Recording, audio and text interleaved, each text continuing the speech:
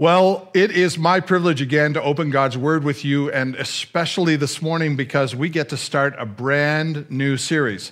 The series that we're working through now is actually the Ten Commandments. We actually walked with the children of Israel. I don't know if you know this. You might have forgotten it because we had been so impacted by the Fruit of the Spirit series, which I hope I never do again. And those of you that have had conversations with me will know why. It's so interesting that each of the fruit of the Spirit just took on a very personal form in our lives every single week as a church.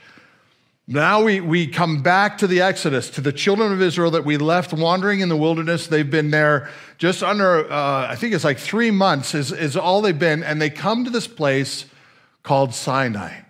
This is a place where they get to be introduced to the God who rescued them for the very first time. Keep in mind, they've grown up in Egypt. They've grown up in a polytheistic culture. They've grown up as slaves. That's all they know. They had no idea. They had heard the stories. Sure, they had. There were elders of Israel, but how much can you do when you're in a slavery situation for 400 years? And they had begun to give up on the fact that they could be rescued. But at one point, after this 400-year period, God pulled this person out of the outcast situation he was in from Egypt, wasting his life in the desert. He calls him in a burning bush and he says, "Moses, go and tell Pharaoh to let my people go." Moses obeys. And the people are, after 10 plagues, finally released. Pharaoh changes his mind, chases them down, and there you have the story of the sea that split in half. The Egyptian army was swallowed up, but the Hebrews were saved. Now they are on the other side, and they are about to find out the character of the God who has rescued them. This is an amazing story from the Old Testament because it to us, introduces us to God as God would introduce himself to a nation, to a people for the very first time. God did this, and now he is ready to introduce himself properly to his chosen people for the very first time. Now, I want you to know, first of all, he makes no qualms about anything he's about to say. He doesn't couch it. He doesn't say, "Now, I know this is going to hurt, but here's what I want you to know." He doesn't make it sound better than it should. He doesn't make sure they're okay with what he's saying. He simply reveals himself in the 10 Commandments as a God who has rescued them and is displaying his character to them. As you read through these 10 Commandments, you'll find the first 4 are human obligations to God. And the last 6 are human obligations to society.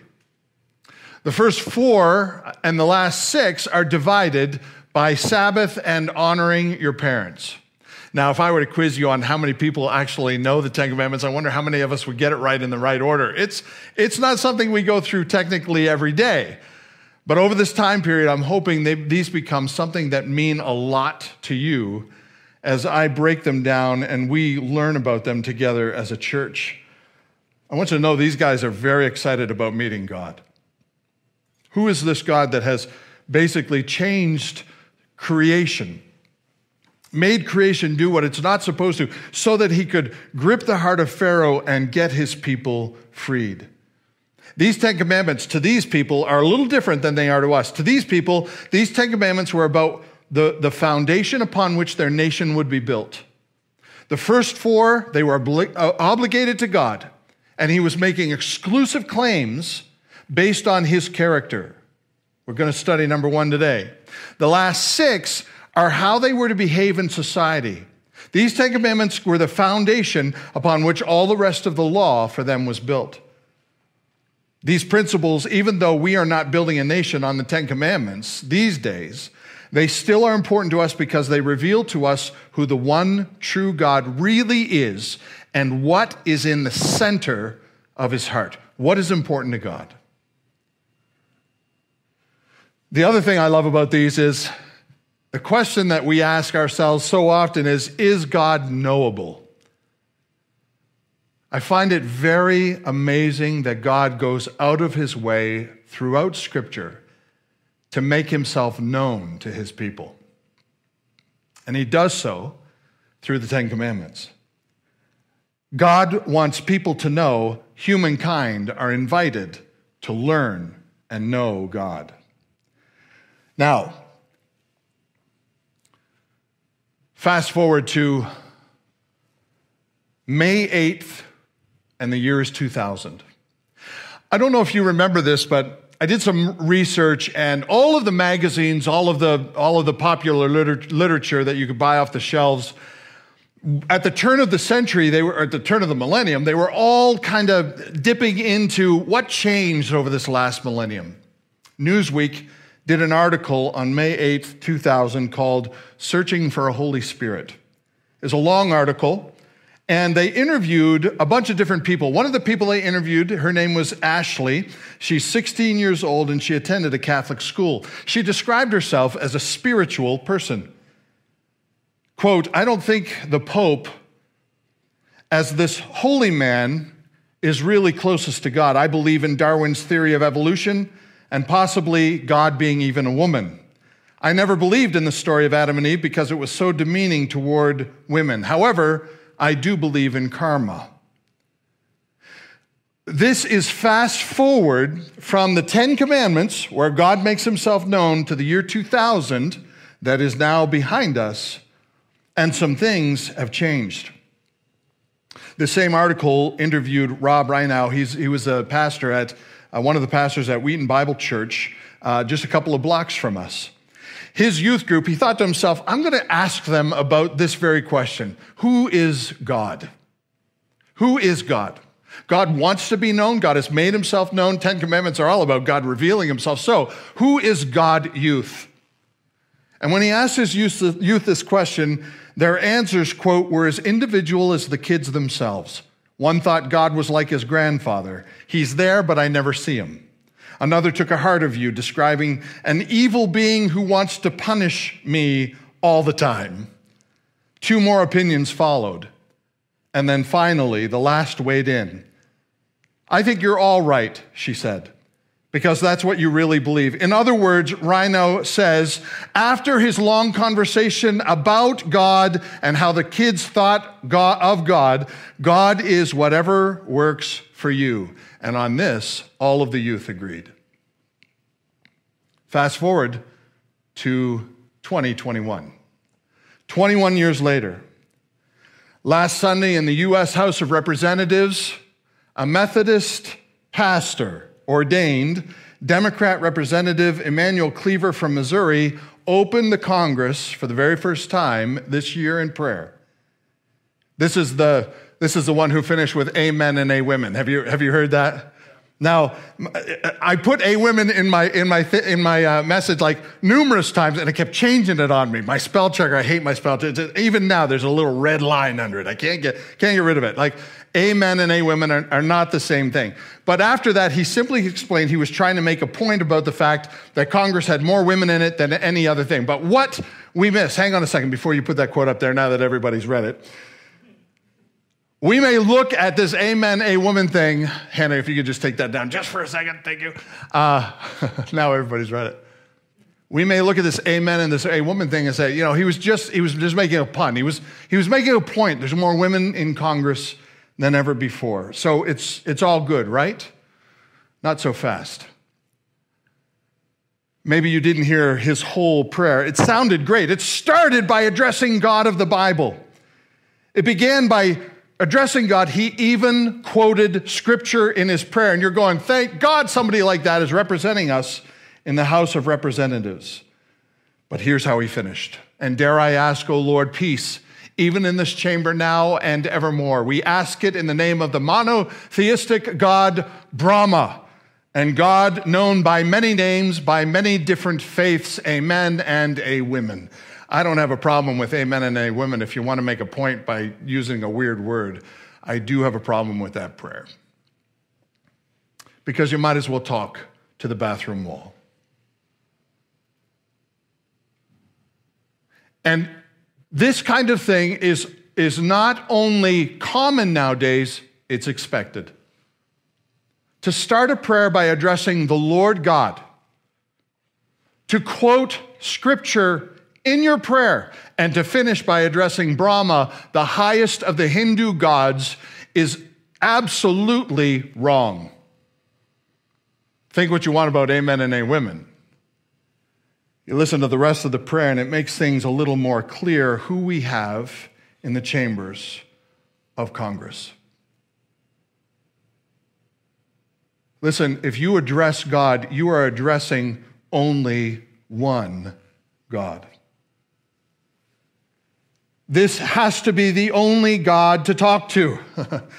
This is where God begins his introduction to his nation, to his new people. This is the first one. Exodus 20, verse 1. God spoke all these words, saying, I am the Lord your God who brought you up out of the land of Egypt, out of the house of slavery. Say it with me, church. You can say it at home. You can do this. You shall have no other gods before me. It is the very first one. Now, before me is not in my presence. I'm sorry.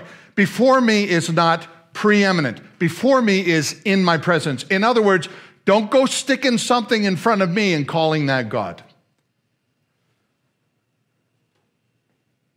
God's people are to understand that there is only one God and he shares his spot with no one else. Nothing else. All the power they have seen in their lives come from God. All of the blessings they have seen in their lives come from God. All of the challenges they've seen in their lives are allowed by God, and all the prayers they pray in their lives go to one set of ears. There is one God. Don't attribute godness to any other thing. There is only one God, no other gods before me. We live in a world where we create gods out of whatever we want them to be. The danger is we create our own God by elevating the things or crediting the things in our lives with the power that only belongs to God. This is where we make gods. It's something we constantly do, and it is so subtle. Even in the same breath, we claim we're not doing this, we actually are doing this. I don't know if you noticed that in the prayer from Emmanuel, but Representative Emmanuel, but he actually said one God and then addressed all these other gods. We don't even know we're doing it. If we do not track this carefully, pointing out the errors when we see them, we will raise up a generation of Christians who claim to be followers of God but do not know the one true God. There's a Pew poll that came out. This, not too long ago, a couple of years ago, 1/3 of American adults believe in a higher power of some kind. And I don't know if you can see this chart on your screen, but it's very interesting. 1/3 of American adults believe in a higher power of some kind, but not the God of the Bible. A pluralistic culture will always pull at us to move ever so slightly on this, ever so subtly on this. Even we Christians will be pulled into the direction of saying there's one God, but betraying that belief in the way we live. It reminds me of this woman who got married. She was very nervous about getting married, and she told her mom, I don't know if I can pull this off. And her mom said, do you love the guy? And she says, I love him, but I'm just so nervous. She said, okay, here's what I want you to do. I want you to go to the back of the auditorium. Once we exit the bride's room, go to the back of the auditorium and hang on to your dad. Just hold on to him tightly. And then what I want you to do is I want you to think about when those doors open, just think about one thing. Just think about the aisle. Just think, you got to get from here to the front of the aisle. That's all. Don't think about anything else. Just think about that aisle. When you're on the aisle, just start thinking about the altar right in front of you. Just start thinking, when I get up there, I'll get to the altar and you'll be fine. And then you get handed off to your fiance. And all you have to do is think about him. She said, okay, Mom, thanks. I'm glad. Okay, I can do that. So she goes to the back of the auditorium. The doors are shut. She hangs onto her father's arm. The doors fly open and she walks down the aisle. To the hearing of everyone she passed, she kept repeating, I'll alter him. I'll alter him. I'll alter him. Those aren't good words to say when you're walking down the aisle on your wedding day. But unfortunately, this is how we treat God too. We come to God as if he's everything in a slice of bread. He's exactly what we need. But as we live with him and as we grow with him, and as we're influenced by the culture around us, we are compelled, we are magnetized to the idea that God is still God, but maybe there's other things that can come before him. I am the Lord your God who brought you up out of the land of Egypt, out of the house of slavery. You shall have no other gods before me. The point is, the God of the Bible is the only God. There is no other God but the God of the Bible. Even saying that on Sunday morning, January the 10th, 2021, people will be tempted to turn the TV screen off. How can you piously say, how can you, a simple human, declare that God of the Bible is the only God? I don't. God does. Look at what he says again. I am the one, God says, who saw you and had compassion on you, Israel. I am the one who heard your cries in the night. I am the one who broke the laws of nature to get you up out of Egypt. I am the one who cares for you like a mother caring for her children. I am that God. There is no other. And nothing changes about him, because that is the way he introduces himself to his people for the very first time. And God never changes. We are all naturally tempted to give the credit for the stuff of life to the things around us, other than the source of the God we see in the Bible. We do this so subtly. We claim that God is our provider, but freak out when our money gives way. We say that God is the controller, but we defriend people out of hatred for opposite political views.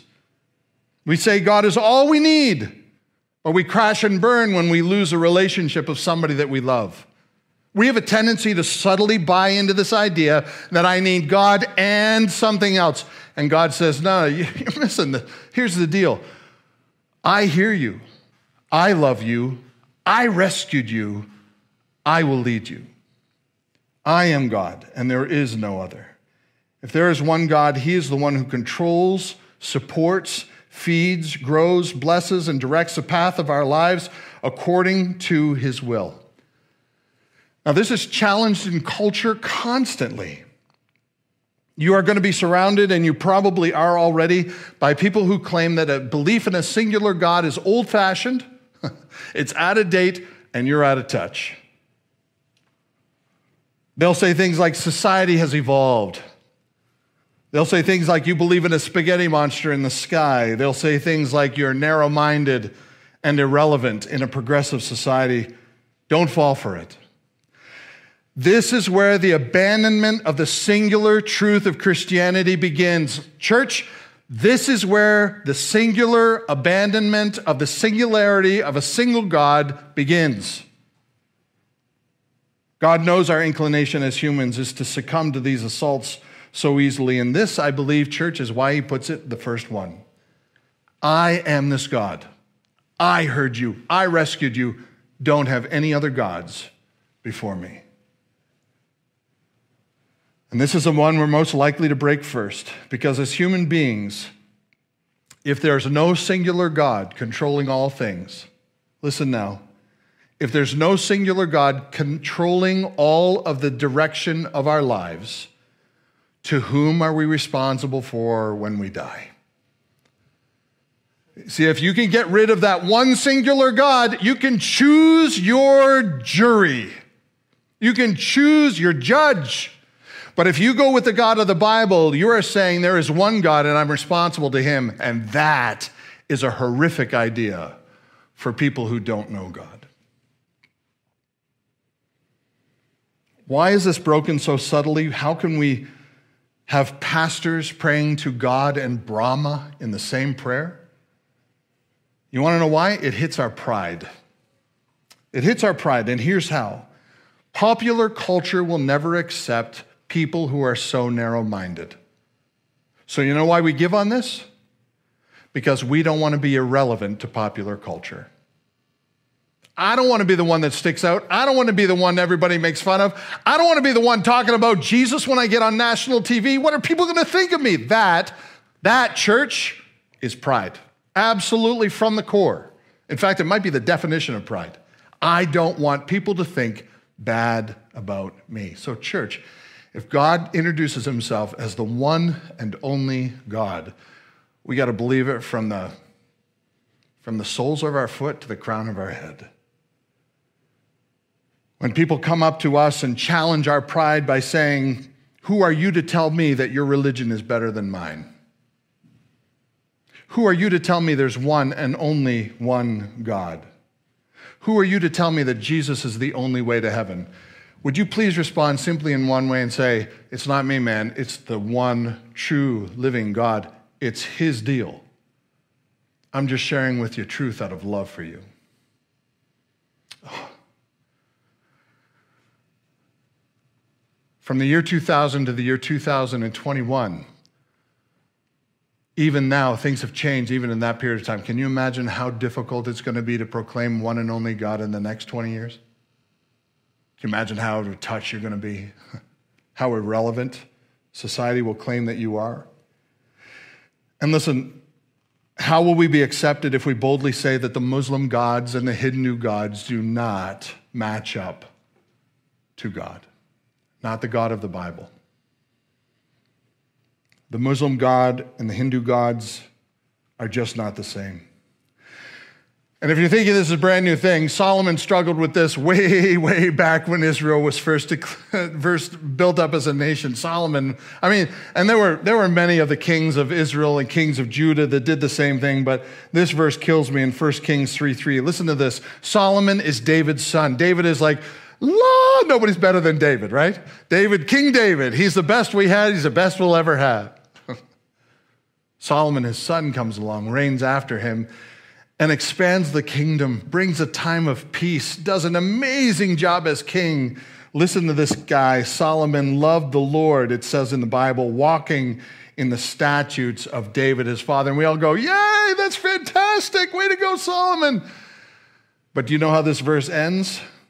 Only he sacrificed and made offerings at the high places. It is subtle.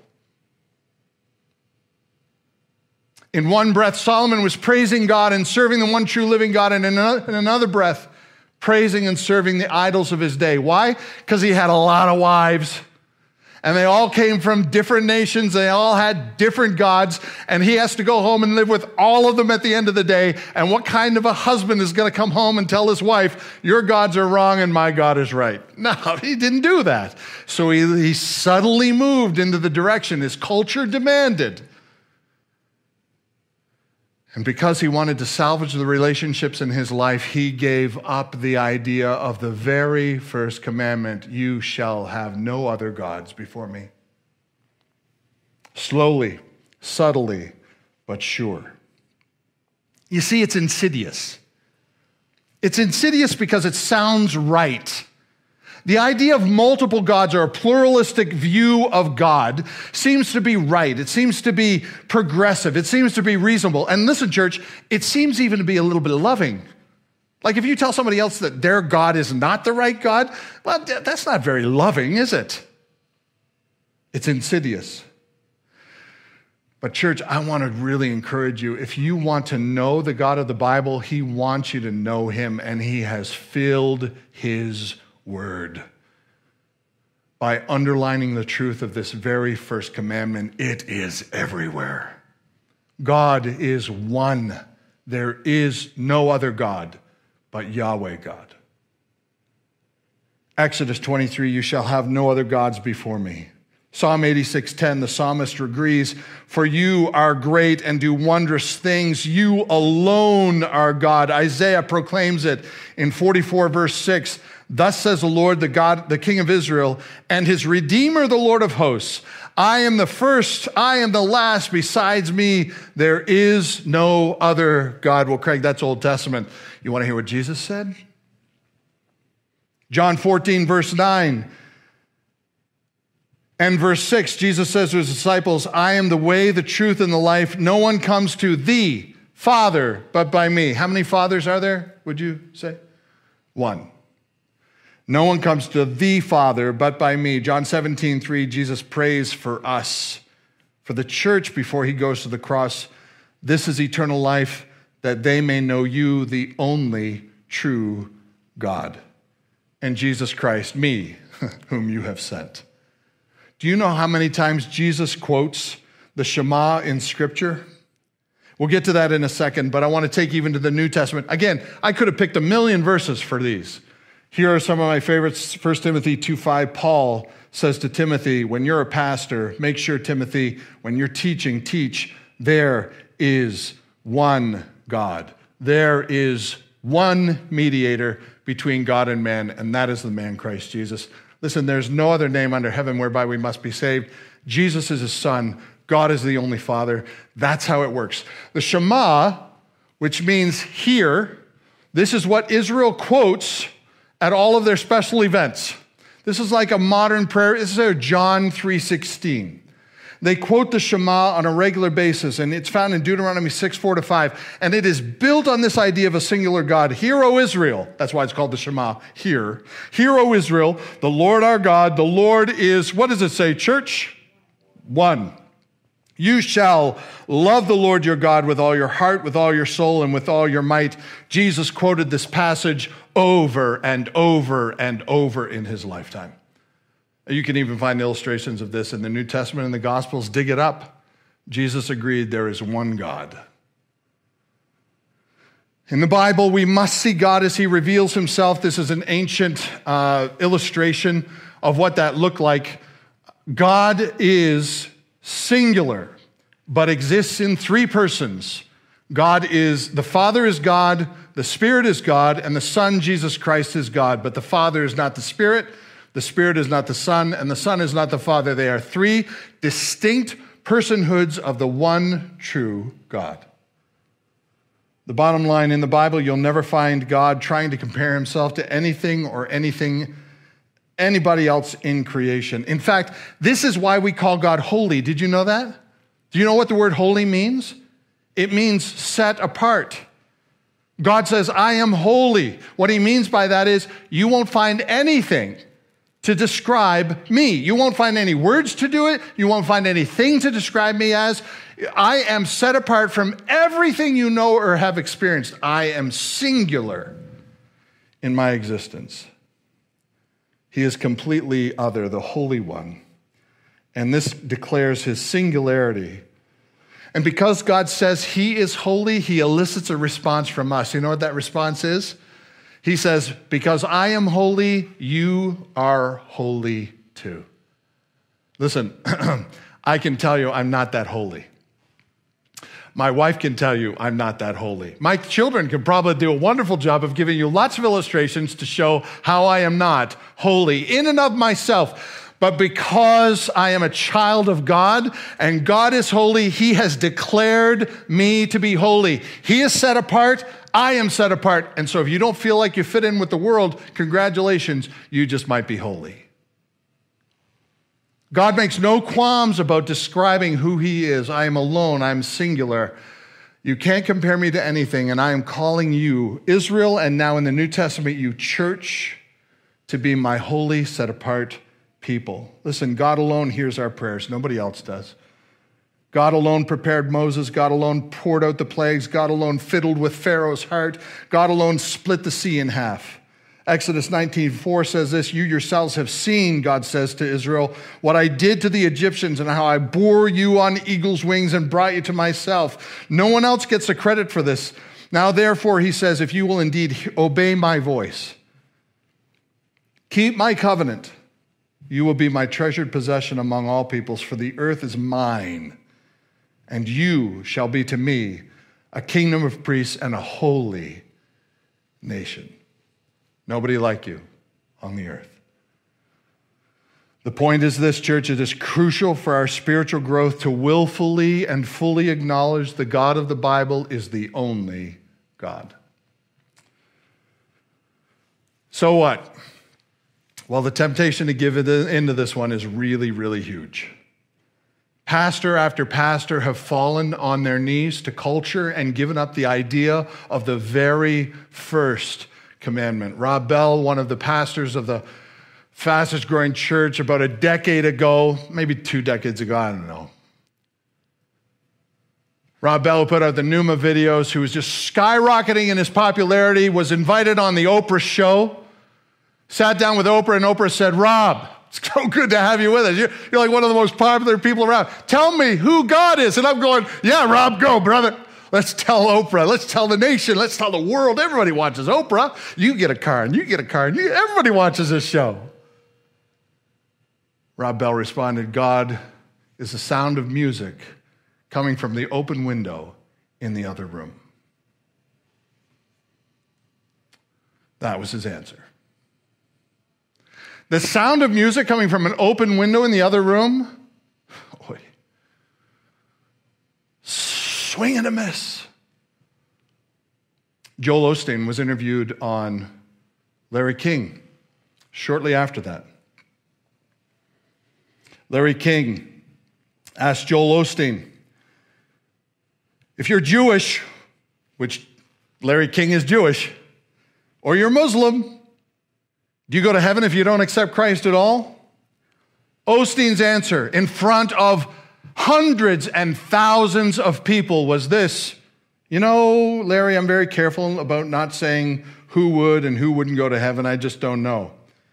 King responded, because he had just interviewed Billy Graham. They were close friends, and he knew Billy Graham always gave the plan of salvation when he interviewed him.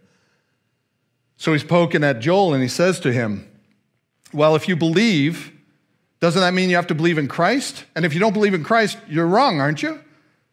Osteen, "Well, I don't know if I believe they're wrong. I believe here's what the Bible teaches, and from the Christian faith, this is what I believe, but I just think it's, only God will judge a person's heart. I spent a lot of time in India with my father. I know about their religion, not a lot about their religion, but I know that they love God, and I know I've seen their sincerity, so I don't know. I know for me and what the Bible teaches, I want to have a relationship with Jesus." The king keeps prodding and prying, and he says, "So then a Jew's not going to go to heaven? Larry King's a Jew." Osteen says, "I just say, here's what the Bible teaches, and here's where I'm going to put my faith in Christ. And I just think it's wrong when you go around saying, you're saying you're not going to heaven, or you are going to heaven, or you're not going because it's not exactly my way."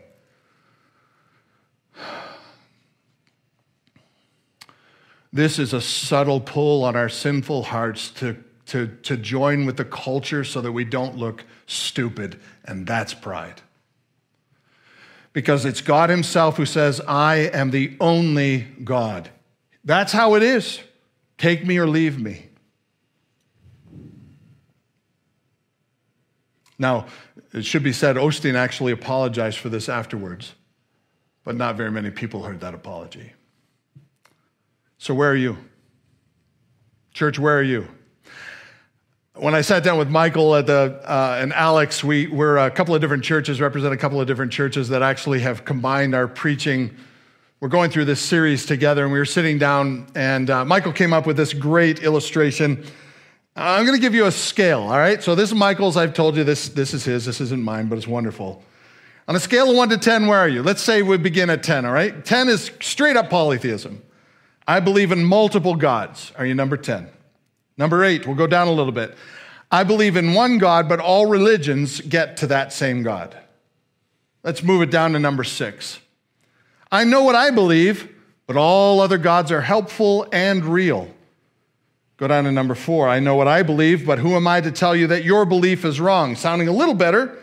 Number 2, I believe in one God, Yahweh, but I can't see certain practices as acknowledging the validity of false gods. Like maybe it's not as bad as you're making them out to be.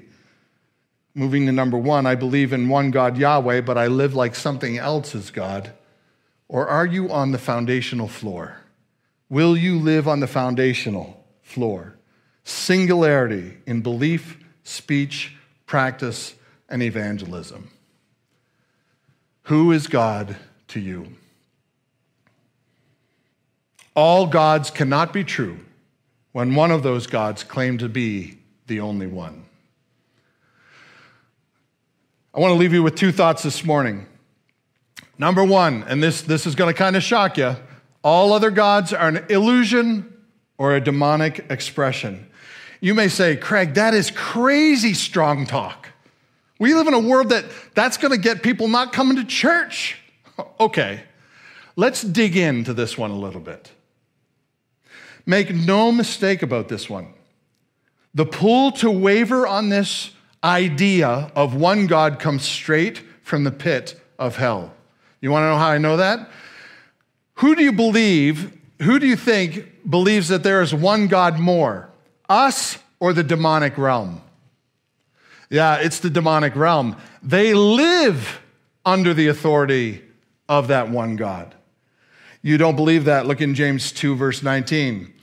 James writes, you believe there's one God? Good. Even demons believe that and shudder. You see, the demons have no problem declaring that there is one God. They know that he is exclusive. They affirm that there is one God, but their lie from the beginning has always been the same. You can be like God. You can have the place of God. He doesn't have to exist in that place all by himself anymore. And when they came to the first man and the first woman, when he visited Eve in the garden in the very third chapter of the first book of the Bible, his question to her was simply this: did God really say that? You see, God's not telling you everything because he knows the minute you disobey, you can be like God. The goal of the enemy is to get his demonic hordes to cause us to doubt here first, to cause us to give here first. He knows there's only one God because he's the father of lies. This is his starting place. If he can get us to doubt the exclusiveness of God, he can start getting us down a road that will lead us to more lies, doubts, and fears.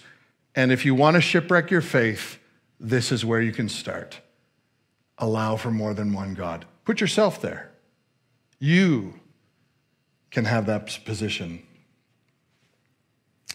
Do you know why the Egyptians had so many gods? Simply because with that many gods, you just find the one that fits you the best. You create a God in your image. And this is where we break this commandment. It's sinister because it is couched in love. A loving God would not be dogmatic about this. A loving God would understand. This is the demonic side of pluralism. Listen, church, the God you find in the Bible is steadfastly one God and makes steadfast claims to be the only God. Why does he do that? Because that's the truth that sets you free.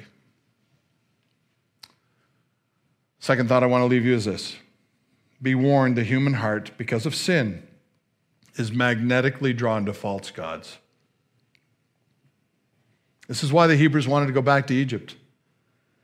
The Egyptian gods didn't make demands on them like this God did.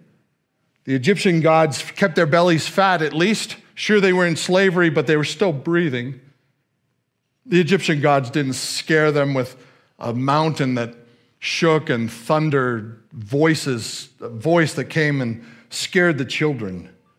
Egyptian gods didn't discipline them the way that this God would. You were free in Egypt to pick whatever God fits your agenda best. And this is exactly why God did 10 plagues. Each one destroyed the gods of Egypt face first. Ultimately, it is sin to give credit to anything other than God. Our culture walks down a dangerous path when we trivialize God to bring him down a notch from his singular position, and we do this all the time, church, and I'm finishing with this. We dangerously walk down the path of bringing God down a notch from his place of prominence in our lives and his singularity as God alone. We do this on a regular basis in our lives. And it is a dangerous path that will lead us to places we can't believe we would end up. The way it begins was we turn on TV and we buy Yahweh's blessings for $19.95 in a prayer cloth to go with it. We saw God like a genie. If you rub enough times, will give you health, wealth, prosperity, and solve all of your issues. We put his name on our bumper. We sell Tic Tacs with his name on it to cure our halitosis. We have taken God and moved him from his prominent, holy, set apart, singular position and posted him and sell him like a Walmart special with a coupon that we get at a checkout line. We have trivialized God, and God never trivializes himself. Unconsciously, we have removed him from his exclusive place. You want to know the God of the Bible? He is the Alpha and he is the Omega. He is the beginning. He is the end. He never had a start. He will never have a finish. He is the only God, and you exist because this God lets it so. If there were nothing else, there would be God. Anselm says, this is one of our church fathers, if you think about God and you finally think, oh, I got it, that's who God is. No. Think back to a higher thought. And if you think that higher thought finally encaptures God, you think back to one higher thought. And if you think that thought gets you finally understand God, you move back to, and until you can't move back any farther, you're closer, but not even close to who God is. Do you know who the one true God is? Church, this is a God who raises floods from nothing, the God who holds kings in his hand, raises them up and throws them down, the God who shuts the mouths of lions, the God who speaks through the voice of thunder, the God who splits water with a knife, the God who heals with a touch, the God who shakes his fist at demons and causes them to fall down, the God who broke through the gates of death, the God who secures your place in heaven, and the God who is coming for us. There is one God who occupies all of that. God is who he is regardless of who we think he is. He shares his position with no one else. He shares his position with nothing else. He is the all-powerful, all-sustaining, all-holy, all-superior being of whom we have the greatest blessing of calling our God. There is one God. And if you want him to know him as your Savior and friend, this God wants nothing more than to give you that gift. He has revealed himself to you numerous times, even this past week, even this day. God is in the pursuit of humanity, not because he is bored or needs us. It is because he loves us. And this God, who is singular and preeminent and powerful and superior and singular, who needs nothing to exist, chooses to love us, chooses to love you. This God loves you.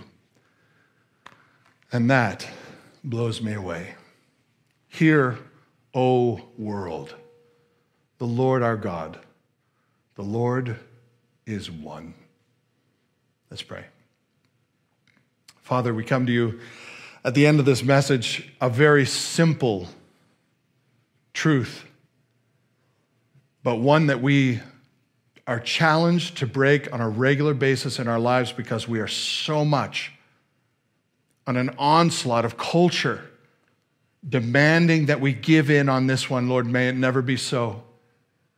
Instead of looking to compare you to all of the fallen gods of this world, may we lift you up as the preeminent and prominent and holy God that you are.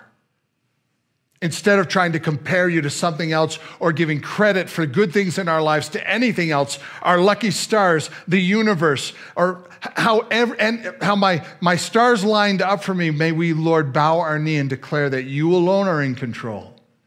Instead of freaking out when the world burns, may we take time and rest on the truth that there is one God, and you are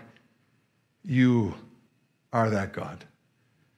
And we can come and pray to you just like this anytime we want, and you hear us. You listen to us, and you love to answer our prayers.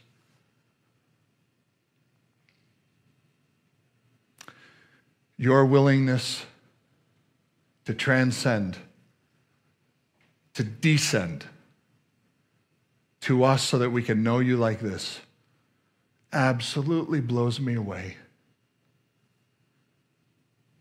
Where else should we go?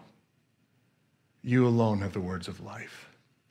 And so, Father, may we as a church be reminded of this the very first Sunday of our pluralistic new year. in the pluralistic society in which we live and we breathe and we walk and we work and we play, may we remember you alone are God. And if there's hope for this world, it's going to be found in you alone. Thank you, Father, for this truth, for how it's just as relevant in 2021 as it was at the foot of Sinai.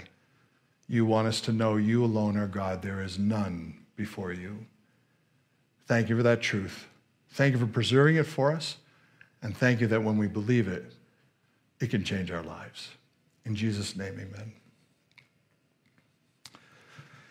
I get to do communion today. I'm excited to do that. We finish our service every Sunday by doing communion. The reason we do this is because if at all we have gone down a path too much where we have not made the gospel clear, this is our moment to do it. And so here's what I want you to know, church. Here's what I want you to know, guests who are visiting with us. And if you've stuck it with us this long and thought to yourselves, this church is really out of touch, congratulations. You've had a good picture into what we believe here at Village Church East already. See, it's not that God is preeminent. That's not the thought that blows us away. The thought is that this preeminent, holy, absolute other God would come to us in the form of a baby, would live a sinless life and give a life voluntarily on the cross where his creation could kill him so that he could shed the only perfect blood so that we could be saved. You see, that's what blows us away. That's why we finish with communion every Sunday. We eat the bread. It's a representation of the body that Jesus had that was pierced for our transgressions. We drink the juice. Doesn't turn into blood. There's nothing wackadoodle that goes on. It's juice in a cup. But for us, when we drink it together as a church, for us, it blows us away. It reminds us that this holy, preeminent, one God came to us, Emmanuel, God with us, and shed that perfect blood so that we could be redeemed from our sin. That's what blows us away. And we don't even talk about this like we think we're all of that in a slice of bread, because quite frankly, the reason we're in church is because we think we're all sinners. We think we're all at the bottom of the pile. If you've gotten anything other than that picture, please erase it from your mind and realize you don't have to be perfect. Oh my goodness, no. Only one person was perfect, and what he did when he shed his blood and when he pierced and allowed his body to be pierced, he took that perfection and he put it on you. He laid it on you like a cloak so that when God, the one true living God, the only God, looks on you, he doesn't see somebody who's a sinner. He doesn't see somebody who's a disappointment. He doesn't see somebody who's going to judge, who walks around with a baseball bat, like that young girl said. That's not the kind of God he is. This is the kind of God that would sacrifice his only son because he loves you. We eat and we drink to remind ourselves that's the kind of God we serve. And we are blown away every time we do. I would invite you, if you're at home, you're thinking to yourself, I've never done communion at home. Well, welcome to a new way of living. Go grab something in the kitchen, crackers, I don't know, cookies, whatever you have. Early piece of turkey. Bring it back. Grab something to drink, because again, it's not the elements that mean anything. It's what those elements mean to us. And to us, it's just a representation that God has done great things. For God so loved the world that he gave his only son, that whosoever believes in him should not perish, but have eternal life. So run and get those things. What we're going to do is we're going to spend a moment in prayer just silently, and I would invite you at home to just bow your heads and spend some time talking to God. I don't know what he's laid on your heart. I find it very interesting. At the end of every message I give, it's like people hear different things different ways. Whatever God has spoken to you, just bow your head, and in the silence, in your mind, God hears every word. Would you just thank him? Acknowledge who he is. Acknowledge who you are because of him. And then I'm going to come up, I'm going to read a passage of Scripture. We're going to eat and drink together. We do that because I'm in the same boat as you. I don't feed you anything because I'm on a different plane. God has given us all righteousness through the death and the burial and the resurrection of his Son. And so we eat and we drink together because we're all equal in this. Would you take a moment, spend some time with the Lord silently now? We'll sing a little bit, and then I'll read a passage of Scripture. We'll eat and drink together. Would you do that with me?